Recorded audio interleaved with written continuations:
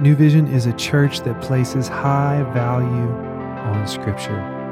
The Bible is made up of 66 books, and in this next portion, we're going to be going through a few of those books as a church family. We hope this tool encourages you and equips you to lead your life well.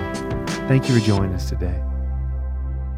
Well, what is going on, everybody? Nick Person here, teaching pastor here at New Vision, and I am excited to continue reading through Genesis as we have been navigating Monday through Friday through the book of Genesis here in recent days. I'm going to continue the journey, and I'm going to be reading out of the CSB version. It's just the version I use on my own. I just like it, and I have a Tony Evans study Bible, and I love me some Tony Evans, and so I find myself reading this translation more and more because he has a study Bible, and so I like him a lot. So we're going to be picking up in Genesis chapter 47. We're going to be reading through verse 13 through 31. And let me give you a little background of where we're going to be picking up in the story. So Jacob has finally made it. Jacob, also known as Israel, has finally made it to Egypt, and Pharaoh welcomes him. And it's a pretty beautiful scene of what happens.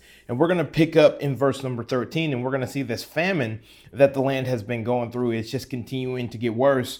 And so people are going to keep from the land of Egypt, going to keep coming to Joseph, who God strategically placed in his position to help navigate this nation through this kind of turmoil and this pandemic of really just no food and no crops. But so here we go, verse 13. Let's go.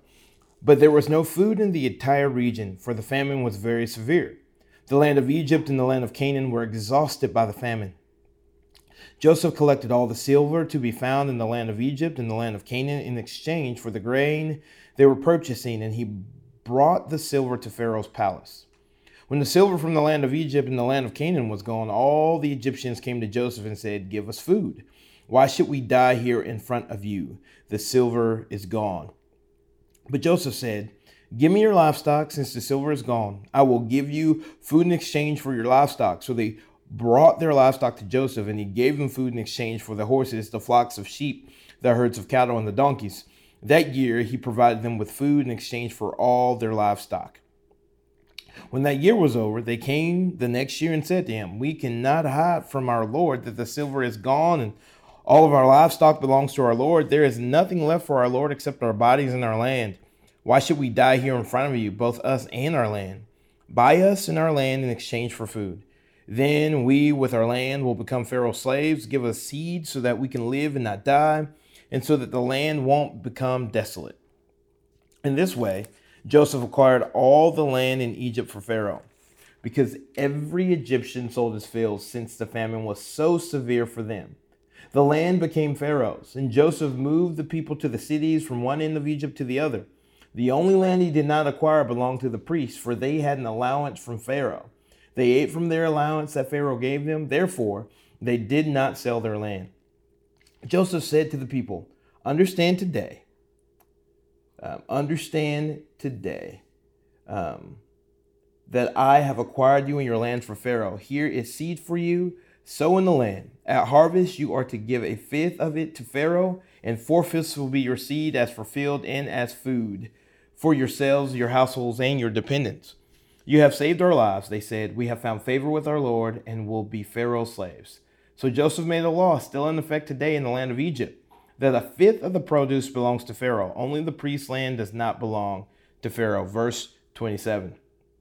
Israel settled in the land of Egypt in the region of Goshen. Now this is Jacob. Remember, his name got changed after he wrestled with God. They acquired property in it and became fruitful and very numerous. Now Jacob lived in the land of Egypt 17 years, and his lifespan was 147 years. Good grief.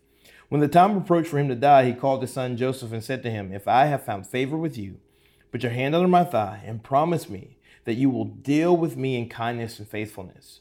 Do not bury me in Egypt. When I rest with my fathers, carry me away from Egypt and bury me in their burial place." Joseph answered, "I will do what you have asked." And Jacob said, "Swear to me." So Joseph swore to him. Then Israel bowed in thanks at the head of his bed. a couple of things. So as we read through verses 13, really up to verse 26, we see how Joseph has been used by God to help this nation navigate this pandemic. Even though the pandemic is horrible and they don't have food to eat, Joseph, by God's providence, has been placed in a position that he can provide for these people in this nation. And also what's interesting, I feel like Joseph could have just given them the food, but like there is something to be said about these people having a part in what was going on here. And so they played a part. Joseph allowed them to play a part in really them navigating this season and navigating this season well. And so that has never stood out to me before, but they give the livestock, then they give first they give the silver, then they give the livestock, then they give their land and themselves in order to continue in the process of living and to have food and grain. And so it's interesting to me how Joseph allowed these people to play a part. And these people honestly were blessed from God's providence because of God going before this and being ahead of this and having a seat where he sees all of this play out. Joseph became a blessing to this nation through the providence of God.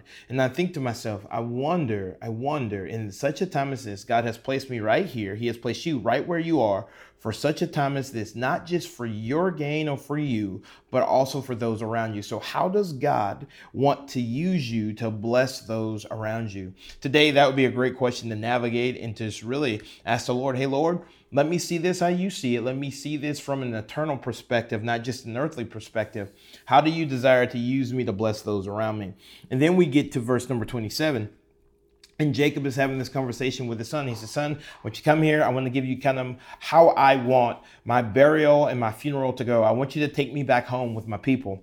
I want to go back. I don't want to be I don't want to be buried here. And this goes back really to just God already calling this. This is just prophecy. Like, hey, he's going to be buried with his ancestors. And Jacob's like, hey, I want to be buried with my ancestors. And Joseph goes, I hear you, Father, and I will honor you, Father. And I love the way that Joseph honors his dad. He goes, Dad, it's not about me. It's about you and how I can honor you. And so I am going to do this thing. Can I just tell you, I bet you it would have been a lot easier for Joseph to bury his father in Egypt. Let's just be real. It just would have been easier, would have been more convenient. But instead of Joseph looking for convenience, he was looking to honor his father. And so another question to wrestle with today is, how can you honor those around you? How can you see them where they are? How can you celebrate who they are? And how can you show them favor and love based on them being created in the image of God? So what does that look like? And I tell you, if we can get that down, we will be better neighbors and we will be a part of what God is doing in this world to reconcile us one to another, because we have been reconciled to him. And so I wonder what it is today, who you can show honor to today. Thank you for joining us. We continue on the journey and see what other things can be revealed through the life of Joseph. And so I hope you will continue with us on the journey. Be blessed. I know you have a God who goes before you, a God who is with you, and a God who hems you up and has your back. Love you guys. Talk to you soon. Thank you so much for joining us today. We'll see you tomorrow as we hop back into God's Word.